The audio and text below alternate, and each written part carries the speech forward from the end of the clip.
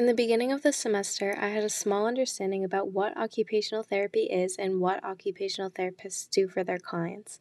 I knew coming into this course that occupational therapists help people of all ages, whether they have a disability or went through a major injury or just can't do basic daily living activities as well as they used to. I've learned so much throughout this semester about the basics of occupational therapy.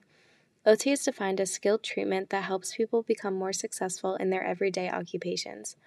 I learned that occupations aren't just jobs, but they are the ordinary and familiar things people do every day, and the main categories of occupation include work, self-care, play, and leisure. I specifically enjoyed learning about how occupational therapy is different than other fields of work because it considers the whole person.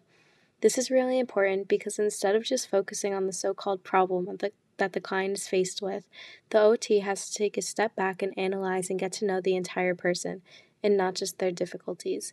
The OT finds out their clients' ADLs and IADLs by asking them questions about their daily routine as well as what they are passionate in doing or what activities they want to be able to do again. There are so many different components involved in being an occupational therapist, but the most important one is being client-centered, meaning focusing on the client specifically.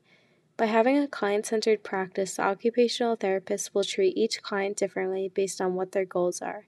Although I have only learned one semester's worth about the field of occupational therapy, I feel like I have learned a lot, and now I am a lot more confident about sticking with my major and becoming an occupational therapist in the future.